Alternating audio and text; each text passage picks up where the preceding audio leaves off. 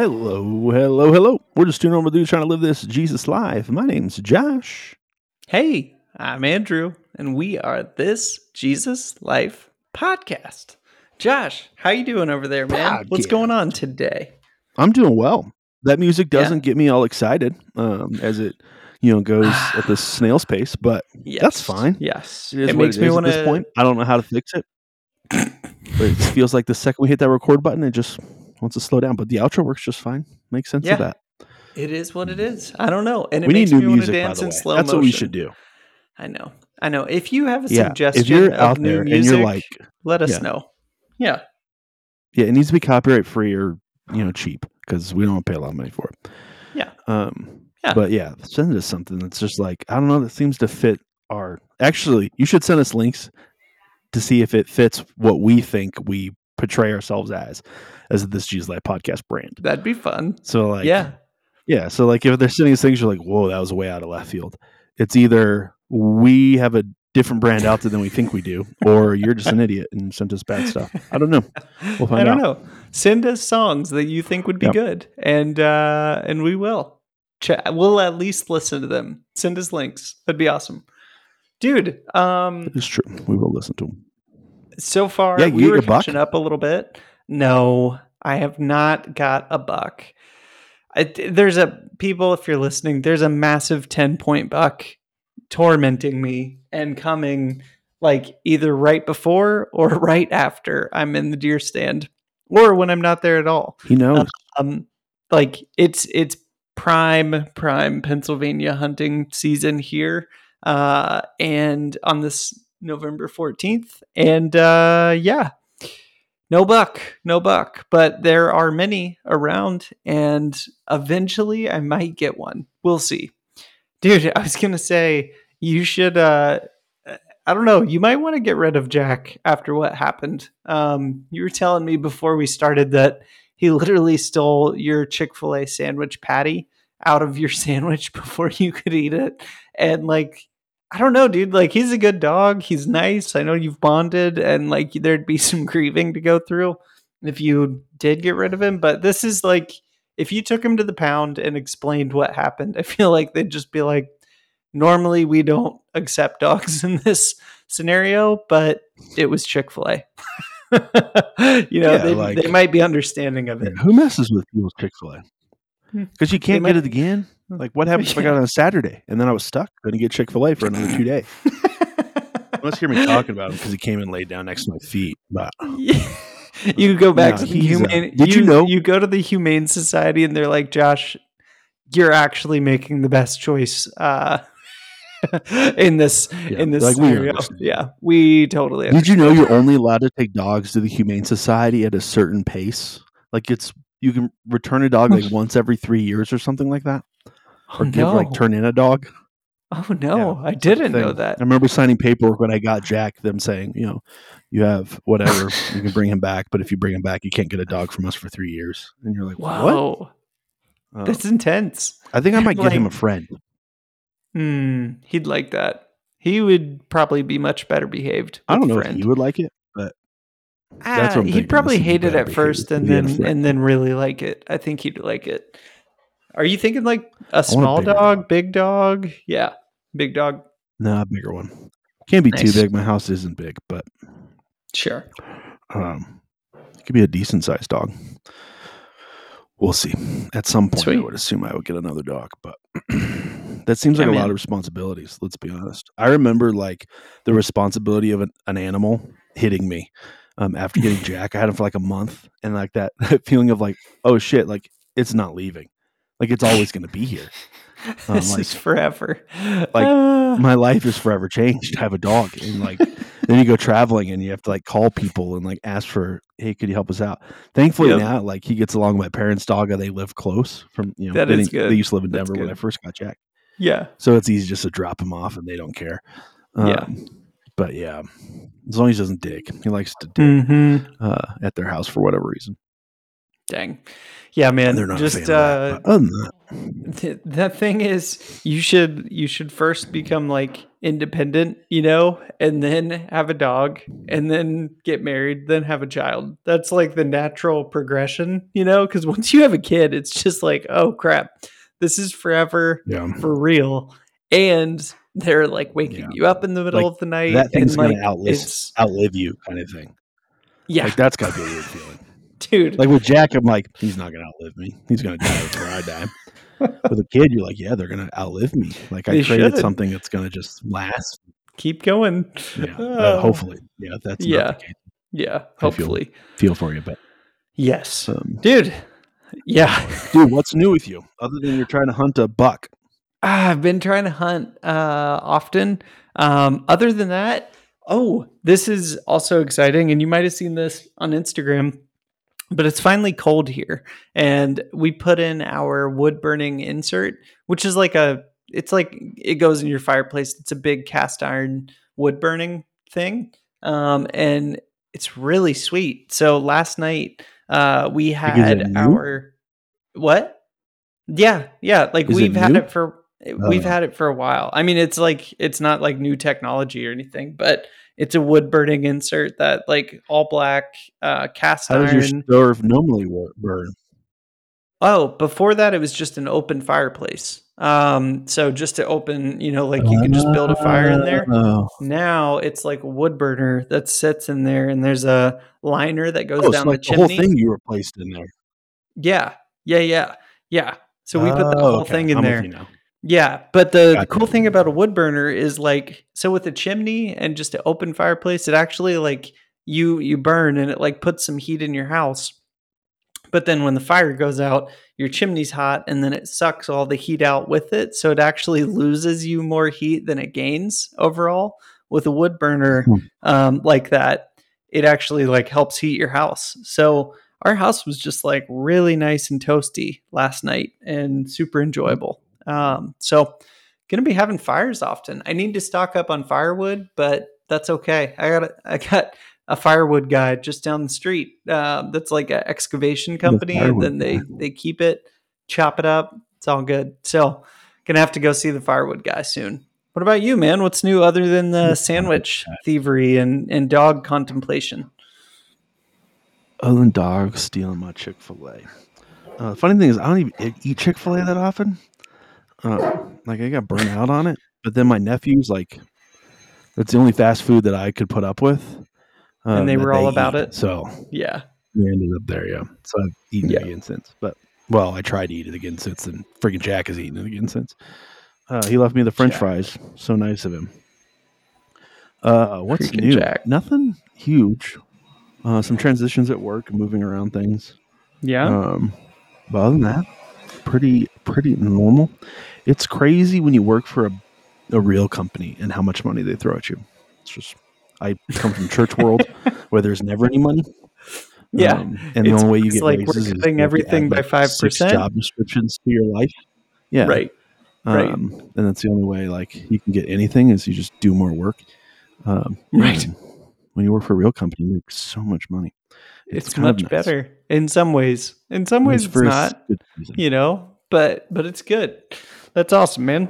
Yeah. Dude, what are we talking about on this? I'll tell you this. I will tell you this. So I'm listening to a new audiobook.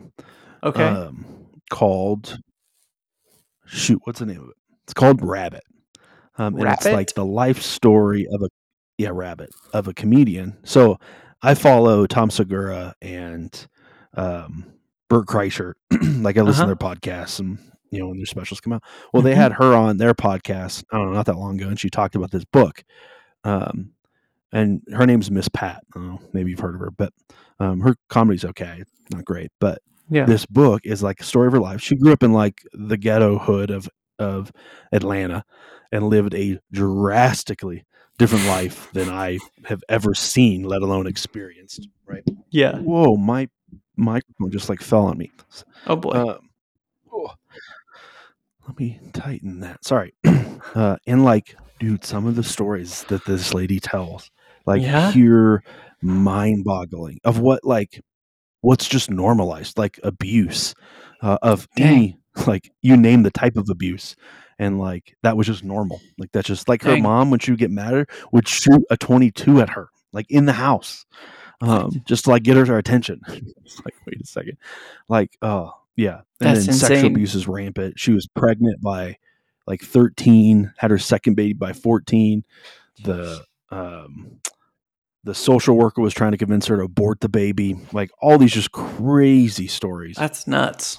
That is But at really least, nuts. like, you get a picture into someone else's life that you're like, Wow. I didn't even know this was real life for people. Just Like, this is very different mind-boggling. than what your experience has been. That's insane, man. Or like, make money. You got to make money any way you can. So she's selling crack and making a lot of money doing it.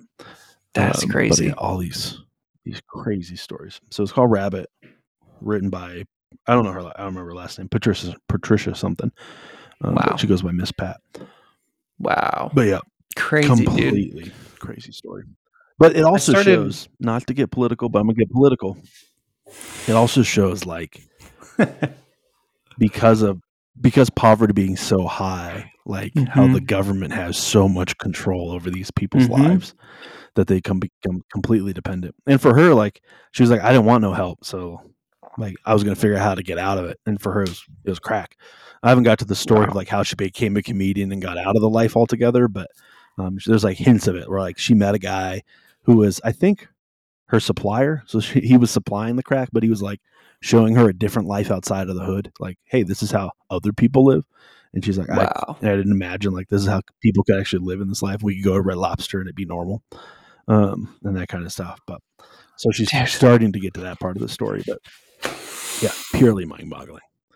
That is mind-boggling. Yeah, very different than how I grew up. But that's probably, that's the beauty of like a good story or a good book, is like it puts you in somebody else's shoes in a real way. Right now, I'm being very responsible in my reading. For the first time in a while, I'm just reading. I have like a couple business books I'm reading that are good, but not crazy like that. These are just more like, hey, professional development type stuff. So yeah. And that's usually might put that on my list. So this is kind of outside my zone. Nice, dude. I know what's in your zone, and that's Jesus, from what I can tell. And and I know last week, it's been a little over a week ago, but last week we talked about God the Father, and we were initially going to talk about kind of God the Father, God the Son, and the Holy Spirit and their roles and what they do, what they are. Part of our kind of foundations series that we're doing, where it's really just like, hey, let's look at Christianity and this Jesus life from the ground up. What are the foundations of what we believe and why, and how do we get practical about all of that? And in the midst of our God the Father conversation, we spent a lot longer there than we thought, and decided, hey, let's just do this one by one rather than trying to fit Jesus and the Holy Spirit into the last 10 minutes or whatever amount of time we had left. So that's where we're at today, man. And wanted to just send it your way to kind of kick us off of like, I don't know, how should we think about Jesus Christ? How should we talk about him today? And yeah, take us away. Yeah, thanks for setting that up. What do we need to know about Jesus? A lot. There's a lot about Jesus. From a theology standpoint, God the Son doesn't have a beginning, just like God the Father always was. We can see as we read through Scripture, he was a part of the creation process. He was. Some argue there's moments that Jesus the Spirit showed up on earth as well. Can I pause you on the theological and ask you a question that I think you'll really enjoy answering? Yeah, I love enjoying questions. Sorry to derail you, and I'm happy to answer this too. But I realized after I set you up, like, hey, a much better way might have been to just say, like, Josh, what are the things you like about Jesus that make you actually want to follow the example that he lived here on earth? Like, what are some of those standouts? And not like, Josh, what's the list of all the things? But like, what are a few of the standout things that you really like about the way Jesus lived and the example that he gave us. Oh, the way Jesus lived and the example that he gave us. I was thinking, like, what do I just like about Jesus? That too.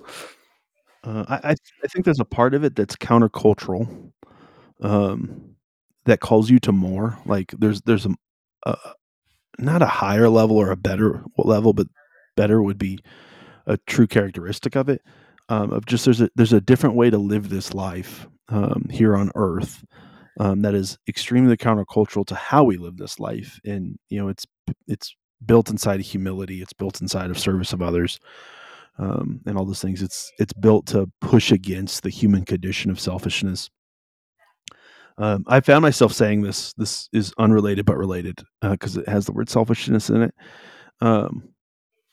This thought's been running through my head for, like, I don't know, the last 2 weeks, of, if you could come to the point in your life where you recognize everybody is selfish and you could just function from that truth because it's true, you probably have a much easier life.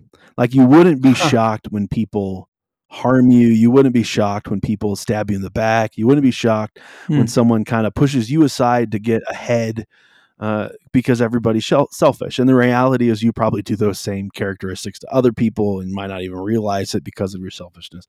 Like, if you could just get to the place of, like, yeah, now don't get to the cynical place of everybody's selfish and be like, F the whole world, we're all screwed up. Like, I think it's just there's a healthy balance that you can live in there that maybe a little bit makes life a little bit easier as you interact with people. If you just recognize, yeah, everybody's selfish. They're going to make decisions based on what preserves themselves, preserves their comfort, preserves their lifestyle, preserves, their belief system, whatever. Like, everybody's selfish because we don't like to change. Yeah. But in terms of Jesus introduced something completely opposite. It was less of you, more of him. It was this life of selflessness that he modeled for us as he came to earth. And the unique thing about Christ, to kind of tie it back into who Jesus is in general, like, Jesus was the physical form of God himself. So he was fully God as he came to earth, and he came in a way that no other man has ever come to earth. Like, he was, miraculously conceived. Couldn't remember the word. I was trying to put conceived before miraculous, and it was screwing up in my head. Right? Like, didn't carry the sins of the father because his father was God himself, and impregnated a woman. Not in, like, a weird, like, in a porno sense, like pregnant a woman probably by speaking it, like he spoke creation into existence. Right. Like, don't let your mind run too far down that road if you're hearing the story for the first time. Nothing weird. And then, so he was fully man at the same time, lived a perfect life without sin, which I think is really helpful for us to remember that Jesus was sinless, and then to read about the recorded life of Christ here on earth, because I think it gives you, I think we get this mindset inside of Christianity that, like, we have to be a very specific way, and you're meek in your, behavior, though meekness is a trait of Christianity. But, like, there's this, like, piece of, like, I have to be a very specific. It's like that sweet Southern woman way. If Southern woman really were like the characters they try to portray and not just the facade that they've created about themselves, like, it's like that mindset. But that wasn't Jesus. Like, Jesus was a manly man that did rough and tumble things, that spoke his mind oftentimes, that didn't always come across as the most loving of guys, to specific situations, like when they really matter, right? Like, so there's that piece of it. But he lived a perfect life, so he could be eventually the perfect death or the perfect sacrifice. As we'll get into when we talk about the salvation story, for sin to be forgiven, blood had to be shed. And, under Old Covenant, that blood had to be pure blood. And Jesus was that pure, had no sin, had no blemishes, and then was able to die in our place, and kind of play that role. But Jesus, we look at Jesus' life here on earth. He was the example of what it meant to really follow God or be a Christian, a mini Jesus in this life. So we have the benefit of that being recorded, and we can read about it and talk to Jesus about it. But, like, in the big picture, to kind of give you a picture of the whole thing, here's God the Father over it all powerful, almighty, spoke everything into existence.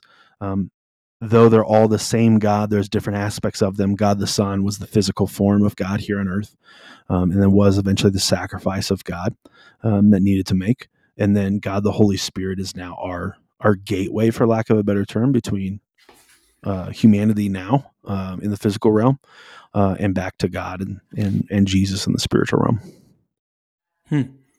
That's solid. To tag on a little bit of what you were saying about just some of like the characteristics of Jesus, that how he lived as a person, as a man. Man, he was really good at seeing people for what they actually were, not for the things that might trip up others. Yeah. But like seeing people not based on their titles or status or wealth or education or whatever the thing was, he's really good at seeing people of like, yeah, I see the possibility there. I see what you could become if you want to follow me and you want to follow in this way. And then inviting people into it. Like the way he treated people shows that clearly, we just finished this series, like 7 weeks of doing like some small group stuff at our church, like adult small groups. And we were going through the book of John, going through the 7 miracles that Jesus did in the book of John. Like he healed a couple people, one guy who was paralyzed since birth. Then he healed somebody who was blind since birth. It culminated in him raising Lazarus from the dead. But all throughout those signs, including walking on water, and I'll probably remember the other 3. But all throughout, like the way he treated people before and after conducting the miracles, or I don't know, conducting a miracle sounds weird, but before or after performing a miracle, he treated people with a lot of dignity based on who they were, based on their character almost. Like he treated people with real love and radical love, regardless of who they were. And even into the Pharisees, when he's like throwing things in their face, like he was the only one doing that, and he had the authority to do that, as opposed to most other people in the day. He's like, no, I have a direct connection to God the Father, and you're not living the way you should. Like let me call you a little higher here and try to correct you in this, so that you could live in the way that God the Father would have you live. But yeah, man, Jesus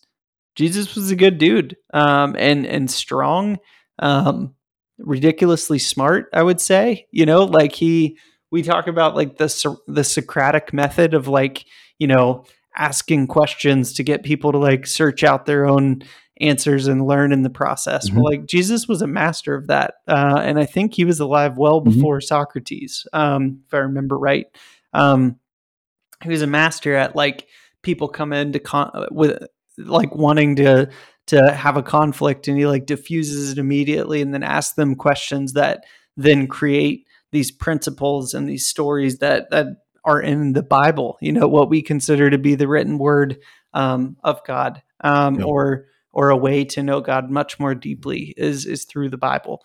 But Jesus is somebody that was worth following, and that the people, the down and out and the high and mighty, chose to follow him, while he was alive.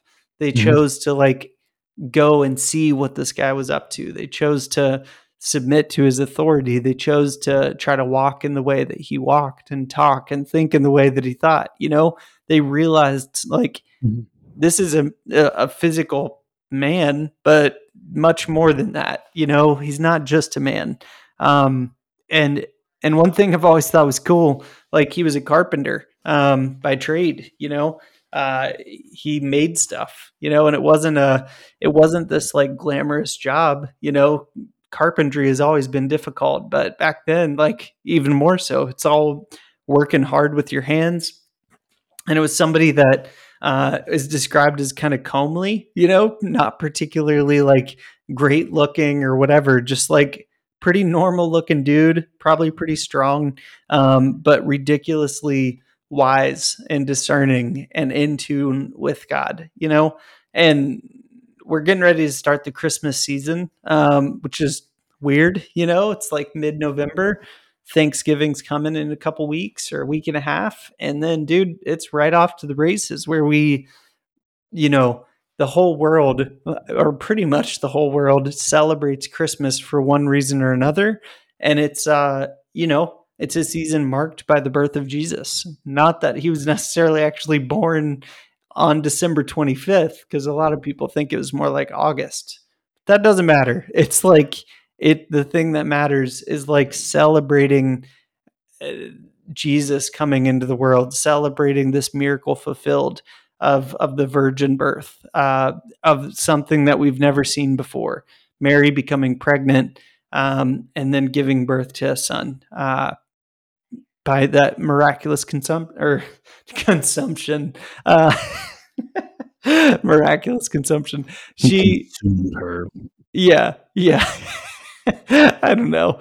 Mary miraculously becoming pregnant, you know, and then Jesus living this crazy, unique life that just kept calling him more and more human and more apart from human, culminating in him dying on the cross for us and being raised by God's power through him to be with God in heaven. You know, like, I don't know. It's a wild story, and it's a hard thing to just dive in and say, "Hey, tell me about what is the role of Jesus, you know, in this world and in your life." But I think he's somebody worth following, and for me personally, every time I teach or I read the things that he taught, and I think about them and study them and try to apply them to my life. At least I'm not going to say just my life gets better, but my perspective on life always gets better. You know, this isn't prosperity gospel where we just say, if you go and do the things that Jesus taught, you're going to be super rich. You're going to be super powerful, because probably not, but you're probably going to have a much better life throughout, and a much more meaningful life throughout. So I don't know. I think Jesus is good. And I think Jesus was God incarnate, like the perfect example of how to live, how to be godly on this fallen life. I think that's who Jesus is, or part of who he is. I think too, like with Christ, like when we read the examples that we have in Scripture, and even now as you experience Jesus through salvation and relationship being restored, like Jesus was a relational expert. I think there's a lot of, like you said in there, Jesus asked really good questions. Like asking really good questions is typically a pretty good EQ, an emotional intelligence in terms of like how do you get to the root of things by asking good questions. If you've never read, I just forgot his name, John Maxwell's Good Leaders Ask Great Questions. It's definitely worth a read if you want to increase there.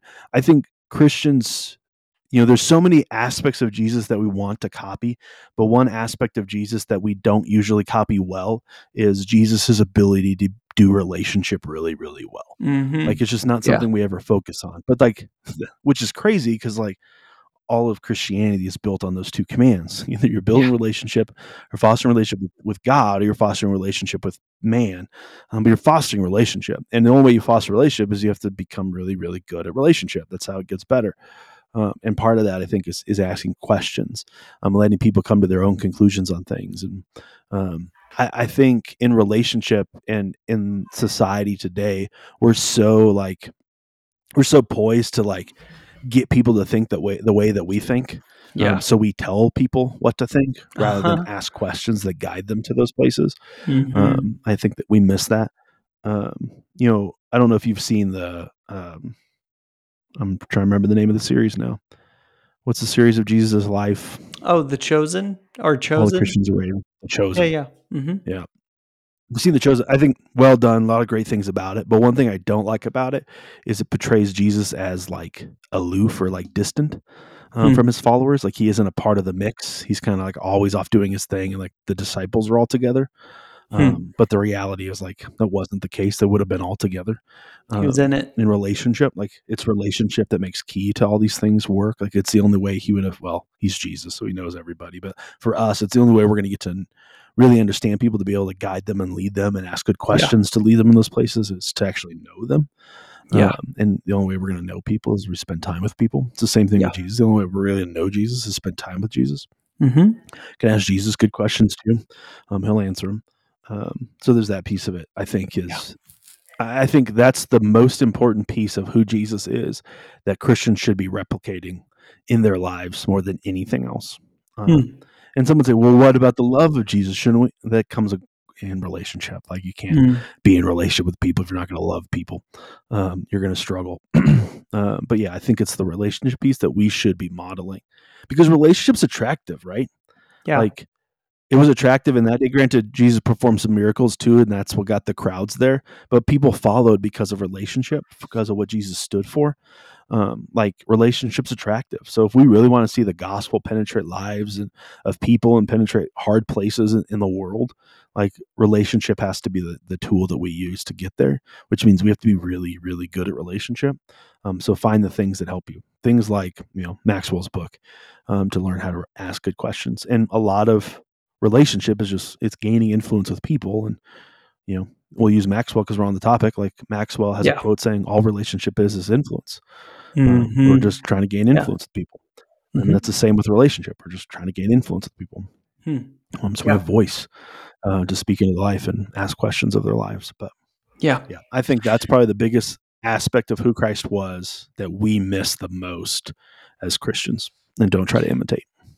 And like Jesus modeled relationship really well with others, with his disciples, and like even with God. But yeah, I was gonna get there. Like he was raised in the Jewish tradition, and he had the same Bible as the Jews use, the practicing by religion Jews use today, the Torah. He studied it fully. He knew the Torah backwards and forwards, but the reality was the thing that set him apart was that he knew God the Father directly. He had a direct relationship, a real relationship with God, in a way that allowed him to not just be speaking and teaching from this place of head knowledge, but of authority, of like, no, I'm here representing God. I know the scripture you have, and I know not just like the words on the page, but the heart behind it. Like I actually know God, so I have the heart behind it down. I know the, I guess, root concepts of like why we should love one another, so that I can talk about that in a way that's powerful and attractive, and I can live it out on many levels in a way that people want to follow my example in it. It's not just like head knowledge is one thing, but when you're living something and then you're talking about it, it's a whole different story, to the point where when somebody challenges you on a thought, you're not just like defensive. Jesus, like when the lawyer approached him and said like, hey, I've done all these things, like what else do I have to do to be perfect and go to heaven? He backed up and he's like, well, that's where the parable of the Good Samaritan came from, where he's like, hey, actually, let me tell you a story and ask you some questions about it, because Jesus knew the root of like your neighbor is the one you can serve that's in front of you. And he knew that the lawyer that was challenging him did not want to serve the one that was in front of him. The lawyer wanted the list of like, did that. Now I can live however I want because I'm good. Jesus is like, no, it's about your heart, and it's not about a list. A list is fine, but it's about your heart. In the same way that Jesus not only understood the scripture deeply that all his fellow Jews knew of the day, but he lived it out. He knew the root concepts. He knew it intimately, and he lived it. So then when he was challenged, he had the real, concepts to go back with. He had something to stand on, I guess, to teach from. So although Jesus was young, while throughout the time of his like recorded ministry, I think common knowledge is, or I understand that he likely died when he was about 33, died on the cross at that age, or 31. Might be mixing that up. It's not that old, like I'm 31. And, that'd be a couple years left for me, basically. But Jesus made a profound impact in the years he was teaching and the years he was having people follow him, I guess, in life. And in the time before that, he was probably just like making stuff as a carpenter, growing up and then helping, living a normal life, relatively normal life. His public ministry did not last that long, but it has changed everything since it, like it literally changed the world in a way that I don't know that anybody else's single life ever has, since Jesus. Yeah. I think too, like, we look at Jesus' 3 years of ministry, like he was establishing something new. And I think oftentimes we forget that, like the church came out of that ministry. What we understand of Christianity came out of that ministry. Like he spent 3 years equipping 12 guys, essentially 11, to push his new kingdom into existence here on earth. So preparing them for that, and then of course bringing Paul into the equation after the fact. But I think there's that whole thing of it as well that we miss, that there was a bigger purpose of what was going on in Jesus' life and what he was trying to establish. Yes, he came to be the ultimate sacrifice, to forgive us of our sins, but there was a bigger story that was also going on because of that salvation that he wanted to reintroduce. He wanted to introduce for the first time something new, and we call that the church or his new kingdom. And yeah, I think we often forget that as well. That's worth digging into and understanding and applying to our own lives of what did Jesus want to seen in his people moving forward, those that have chosen to follow him. But yeah. Oh, Jesus. He's such a good dude. He is a good dude. He's a good dude that gets a bad rap, right? Like even going back to what you were saying earlier. Yeah. Like it's really easy for us as humans to get a checklist because it's easy for us. And as long as we check everything off the list, or we check, more things off than, so-and-so down the street, then we're good. And the point that Jesus was trying to make, even in the Great Commandments, as he's repeating those to that lawyer, and ends it with, all the law and the prophets hang on these 2 commands. Yeah. We miss that, we miss that as well, as like it's relationship. And these were the commands that Jesus gave, or that God gave, the Israelites, because these are the commands that, one, established a new society, right? There's a lot of societal commands in there. And then 2, that, this is how you love people around you well, and this is how you love me well as your God and your creator. Yeah. So there's that of, as well. It's so easy for us to miss that, we're like, well, I've been to church and I read my Bible like 4 times last year. I feel like really good as a Christian, right, like, compared to everybody else. Like I'm freaking knocking it out of the park. Like you see how much money I gave? Like I was just looking at my taxes, like all those things that you're like, you're checking all the boxes, but like, right. Yeah. I was there at Easter and Christmas. But there's that piece of it that, like, sure, all good things, just like the Pharisees from the outside, everything looked great. Like they were doing all the right things. There's, people weren't able to bring grievances against them because they were doing it right based on the checklist of laws. But what Jesus was trying to introduce, being something new, was no, this is all about relationship. It's how do we do relationship really well with people around us, and how do you do relationship with me? And I think oftentimes we like to glaze over that because relationship is hard. It just is. It's hard. It takes time. We don't see the fruit of it right away. Like all of those things are true. Right. There's friendships I have today that I've had for the last decade or over a decade that you're like, man, I feel like we're just getting to a place where like we're seeing real good fruit out of these relationships, right? Like they just take time. I wish it happened overnight. Life would be so much easier if it happened overnight, but that's not the model that Jesus gave us. And we want to do it his way. So we got to dig into those relationships. Totally. Dude, let me tell you, I'm opened to Matthew 8 because that was one of the verses I was going to read, but I have a couple things like called out in Matthew 7. And I think this one goes well with this idea that when you follow in the way that Jesus led and you follow and try to apply his teachings and his way of life to your life, here's a good one.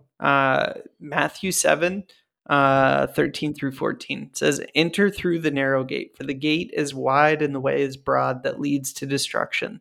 There are many who enter through it. For the gate is small and the way is narrow that leads to life, and there are few who find it." Right on the heels of that, he basically says what you often says, hey, you're going to know people by their fruits. Beware of the people who outwardly look like they have it all together and call you to follow them when they really just want something from you. Beware of the false teachers. Look at the fruit of what their life is teaching, what their life is producing. But that, hey, there's an easy road and there's a hard road in life. I'm calling you into the much harder life. I'm calling you to not just go with the flow, to not just like do whatever feels right to you in the moment. I'm calling you to live by principles of actually following God, of actually living in this real relationship with the Lord, one that calls you upward, simultaneously calls those around you upward. I'm calling you to choose the narrow path, and it's not the easy path. Like, it's a lot harder, but that's why it's a call. And it's, the cool thing is Jesus didn't give us like a roadmap and then just say, okay, good luck on your own. Like, it wasn't that way at all. If you're a Christ follower, a Christian, they were just called, the church was first called just the way, which I think was probably about just living in the way that Jesus lived. Like, how do we follow in that way? Because that's who we want to be like,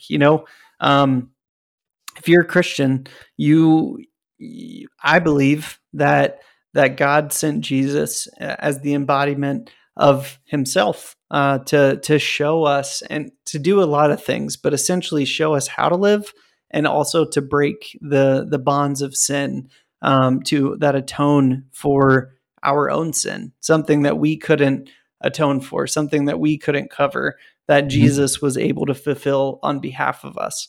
But after Jesus died, he rose again and he ascended into heaven. So after that, he sent the Holy Spirit, which we'll get into probably next week. But he sent the Holy Spirit as a mediator so that we could have a direct relationship between us and God in the same way that Jesus did, like direct connection, like think of cell phone service, like you're never without a signal unless you choose to be without a signal. You can always pray, you can always talk to God, and you can always, and that's not a perfect analogy. I see you cringing. I know. Yeah, because I went to order Starbucks earlier this week, and for whatever reason, in that little pocket, I had no cell service, so I couldn't pay for Starbucks with my app. That's funny. And I didn't choose that. All I'm saying, service in that area. I'm just saying. No. There's sometimes you don't have cell signal and it doesn't matter if you want it or not. I mean, real signal, like between you and the Lord, direct connection.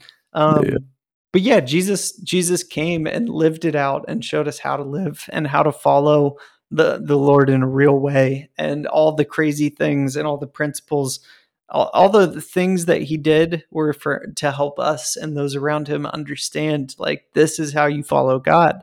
And this is who God is. This is how you walk in the way that I walked.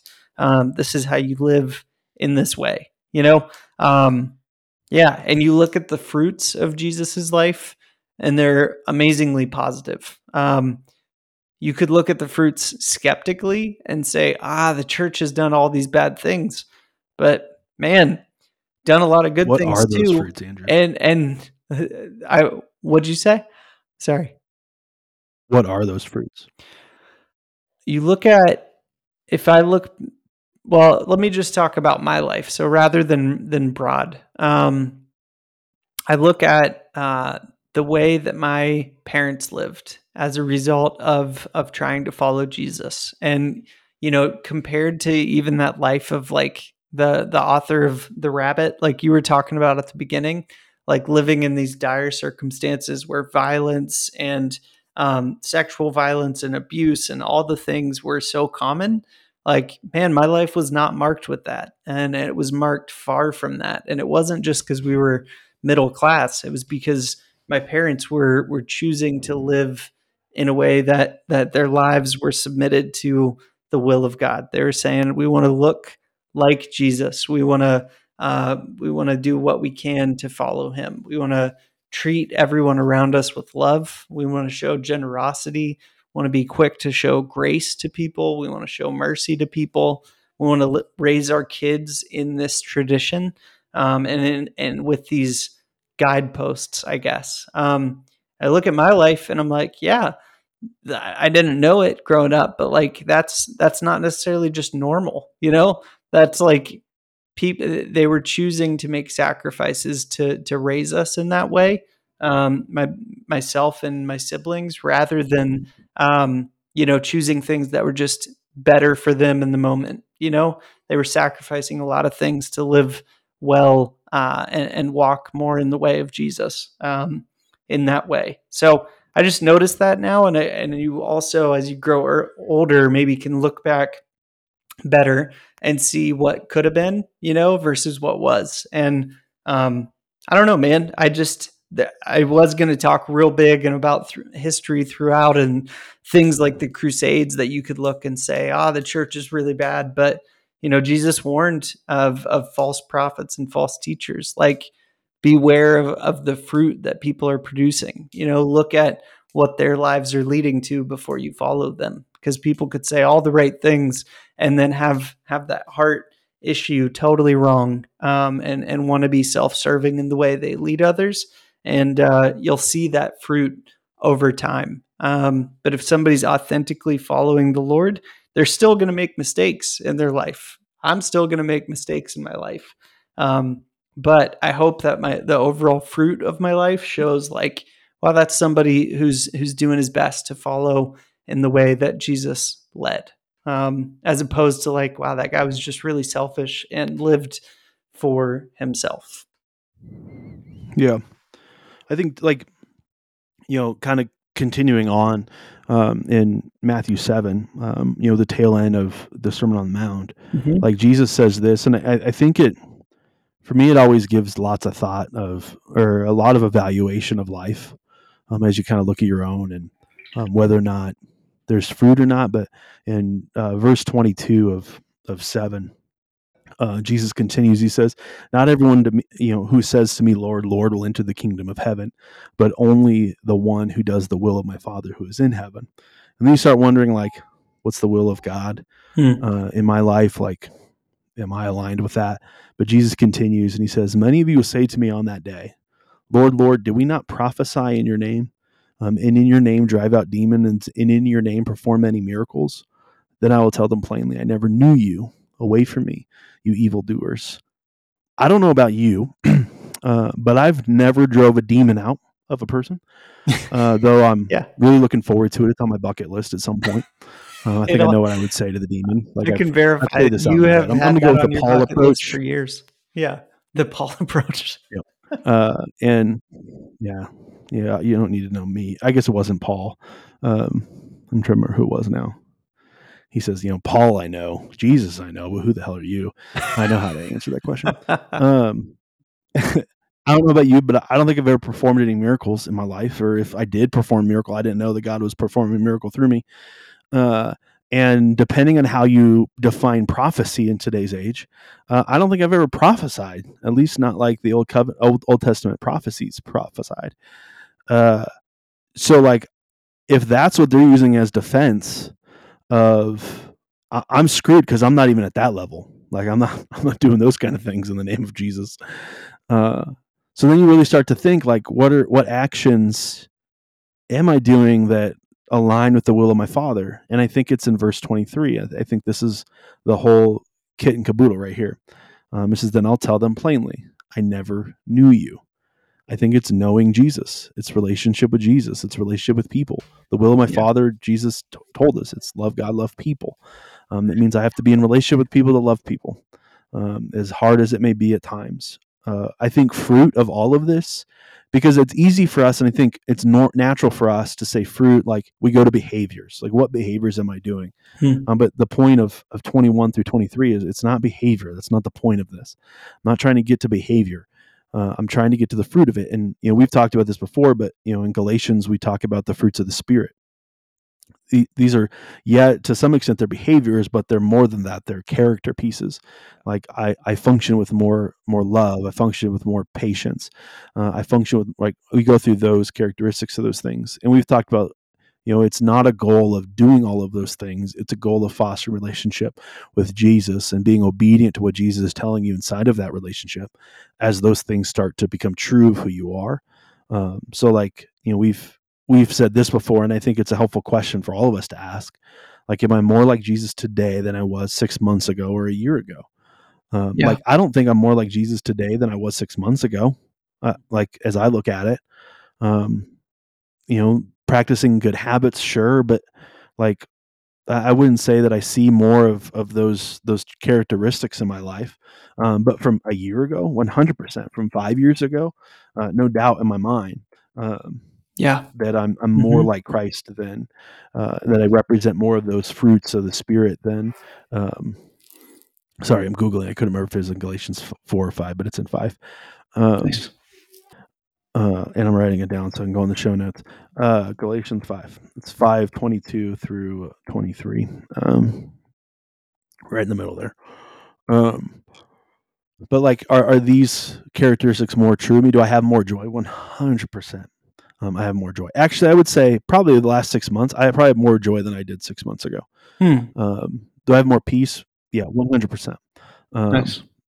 Forbearance, I don't know. Not until you get to, like, hard times, you're going to see that. Kindness, I would love to think that's true, but probably not. I don't get described as kind that often. Goodness, am I holy and good more today than I was 6 months ago? Maybe, I don't know. Faithfulness, I would say yes. There's definitely been trials of that. Gentleness, self-control, yes. But when I read through those things and evaluate my life and kind of look at it and have this conversation with Jesus, like, I think this is a great conversation to have. Jesus, in what ways do I have more love or don't have more love than I did 6 months ago? Joy, like, go through those conversations and let Jesus reveal those things to you on areas to work on. But when you look at these things and say, well, I'm lacking in these 5. The goal isn't just to work on those 5. The goal is just to dig into relationship with Jesus, because the reality is you're not kind, probably because past hurts you're still holding on to, defenses that you've learned to live as normal, that keep people at a distance so they don't feel like you're kind. Excuse me. Like, those are things that have to be dealt with. It's not, I'm just going to white knuckle it and just be more kind to people. In all reality, like, if you're just white knuckling and trying to be more kind to people, it's probably going to come across as insecure, and they're not going to define it as kindness. Like, probably going to feel more manipulative than anything else. Yeah. They're going to be like, what's this guy's or what's this lady's ulterior motives here? Why are they acting so much different than they used to be? Yeah. Like, in all reality, people around you probably won't notice your change, because, remember, all people are selfish. They're just focusing on themselves for a while, until you do something out of character that they didn't expect, but your growth has to be long enough that it feels like it's out of character, right? Like, it feels that different, because it doesn't happen over. Like, I'm not going to have more joy overnight. I can fake it, but the reality is, faking things, as we learn, no matter what they are, is exhausting, and I'm going to eventually stop. Yeah. Like, I could fake having more peace about my life, but shoot, who knows? I always wonder with peace too, like, sure, there's things that I wish were different about my life or moving faster than they actually are, or things, dreams that I'm chasing and those types of things. But, like, until real trial shows up, and usually for me, it's money trial. Like, until money trial shows up, I don't know if I have to demonstrate peace, because I'm just like, I got plenty of money. Like, I'm good. I don't have to think about. I don't have to worry about anything. Yeah, living paycheck to paycheck. That's a little more scary.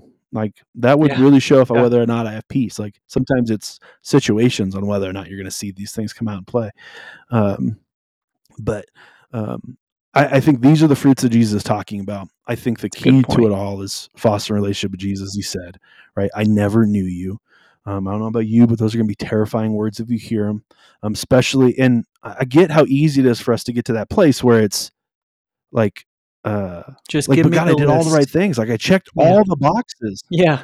Like I get how we get there.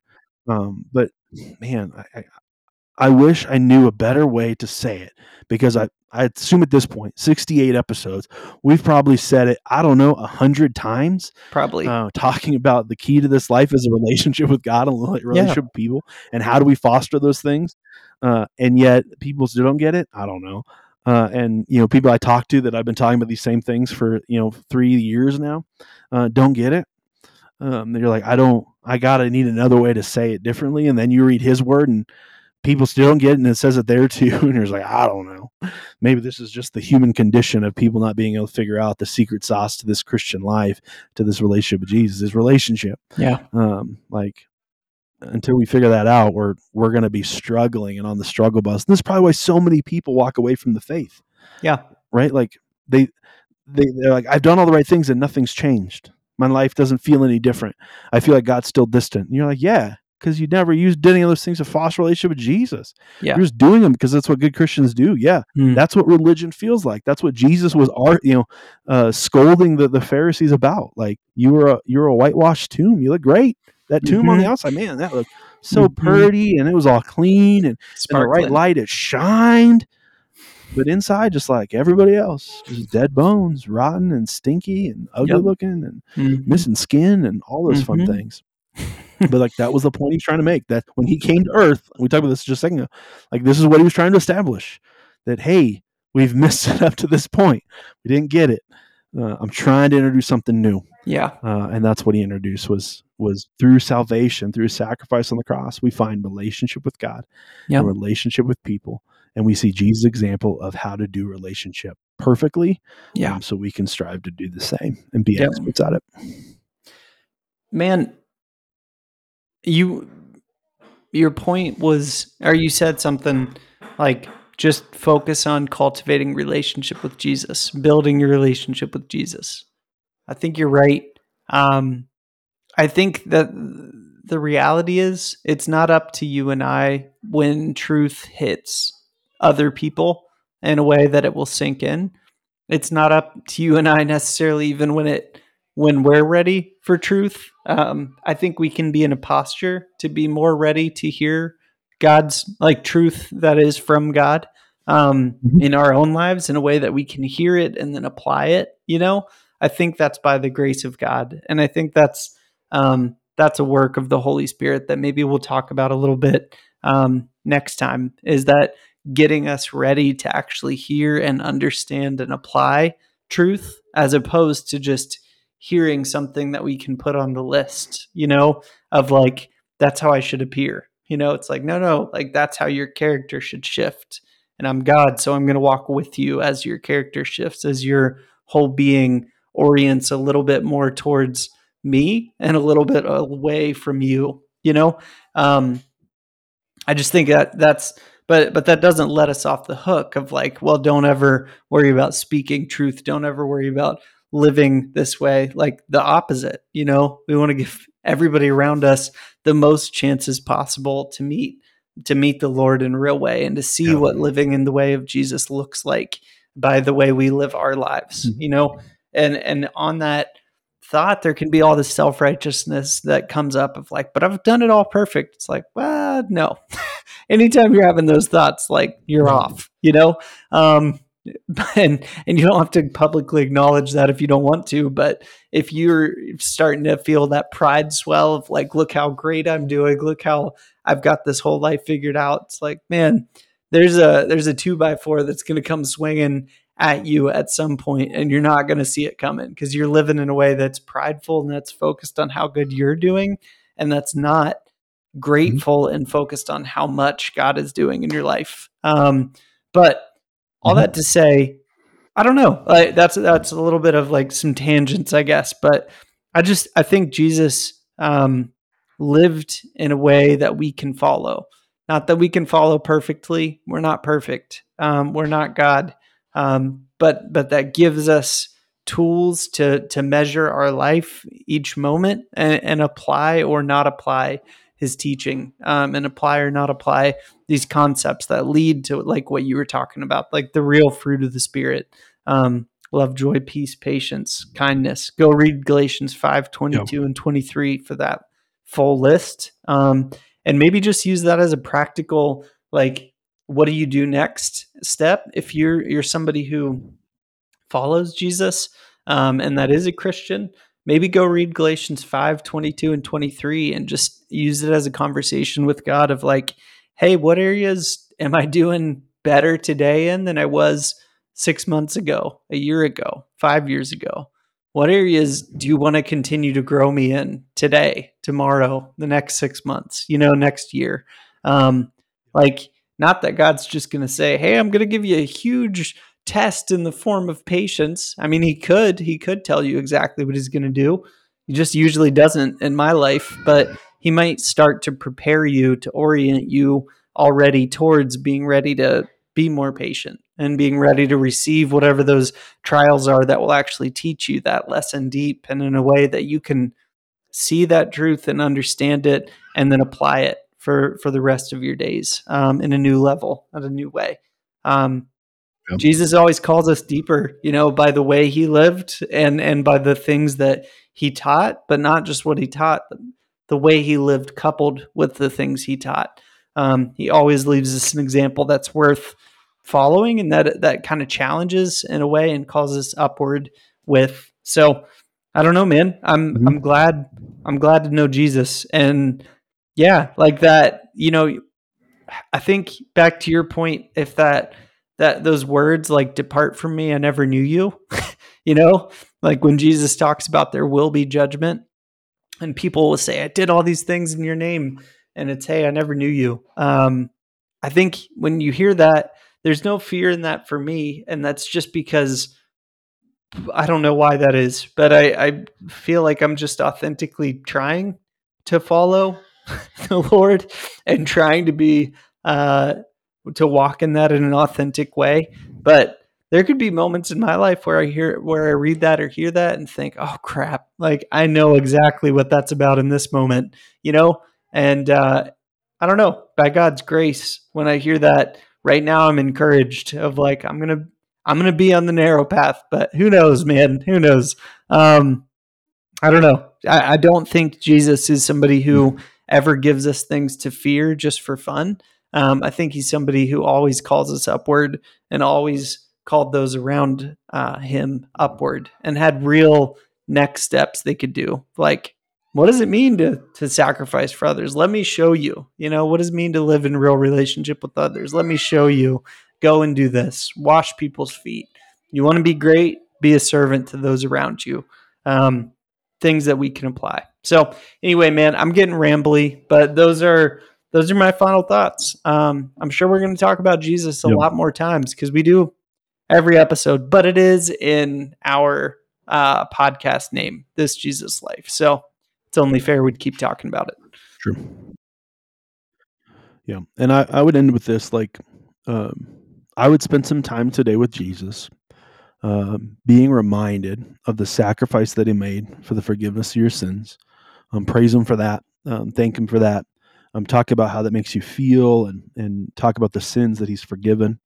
Not in the sense of like, reminiscing on those sins, but for the sake of being able to see the weight of Jesus' sacrifice in your life. Thank him for restoring relationship, for the fact that you can talk with him and have this conversation. Like Andrew said, dig into Galatians 5 towards the end there, and walk through those elements and ask Jesus, like, am I more, are these more true of me today? And if they're not, like, what am I missing? What do we need to talk about? What do we need to figure out together? And have those conversations and talk into it. And then I'll say that I'll end with this. You're not as bad as you think you are. You're not as good as you think you are. And you lie to yourself constantly. So dig into the conversation with Jesus and let Jesus guide you through those things, because you're not as good as you think you are, not as bad as you think you are, and you lie to yourself constantly. Thanks for listening to our show. It really means a lot to us, and we hope that it helps bring you closer in your relationship with Jesus and with other people. And it also helps us out if you rate our podcast or leave us a review on whatever platform you're listening on. You can also follow us on Instagram and the Facebook. Now, sharing this with your friends isn't just to get the word out of the podcast. We believe that we have the message of hope that's found in the gospel of Jesus Christ. And you sharing this has the ability to transform the lives of the people around you. We want to hear from you. You can email us at hello@thisjesuslifepodcast.com. You can message us on Facebook and Instagram, or you can just visit us at thisjesuslifepodcast.com. But seriously, thanks for listening.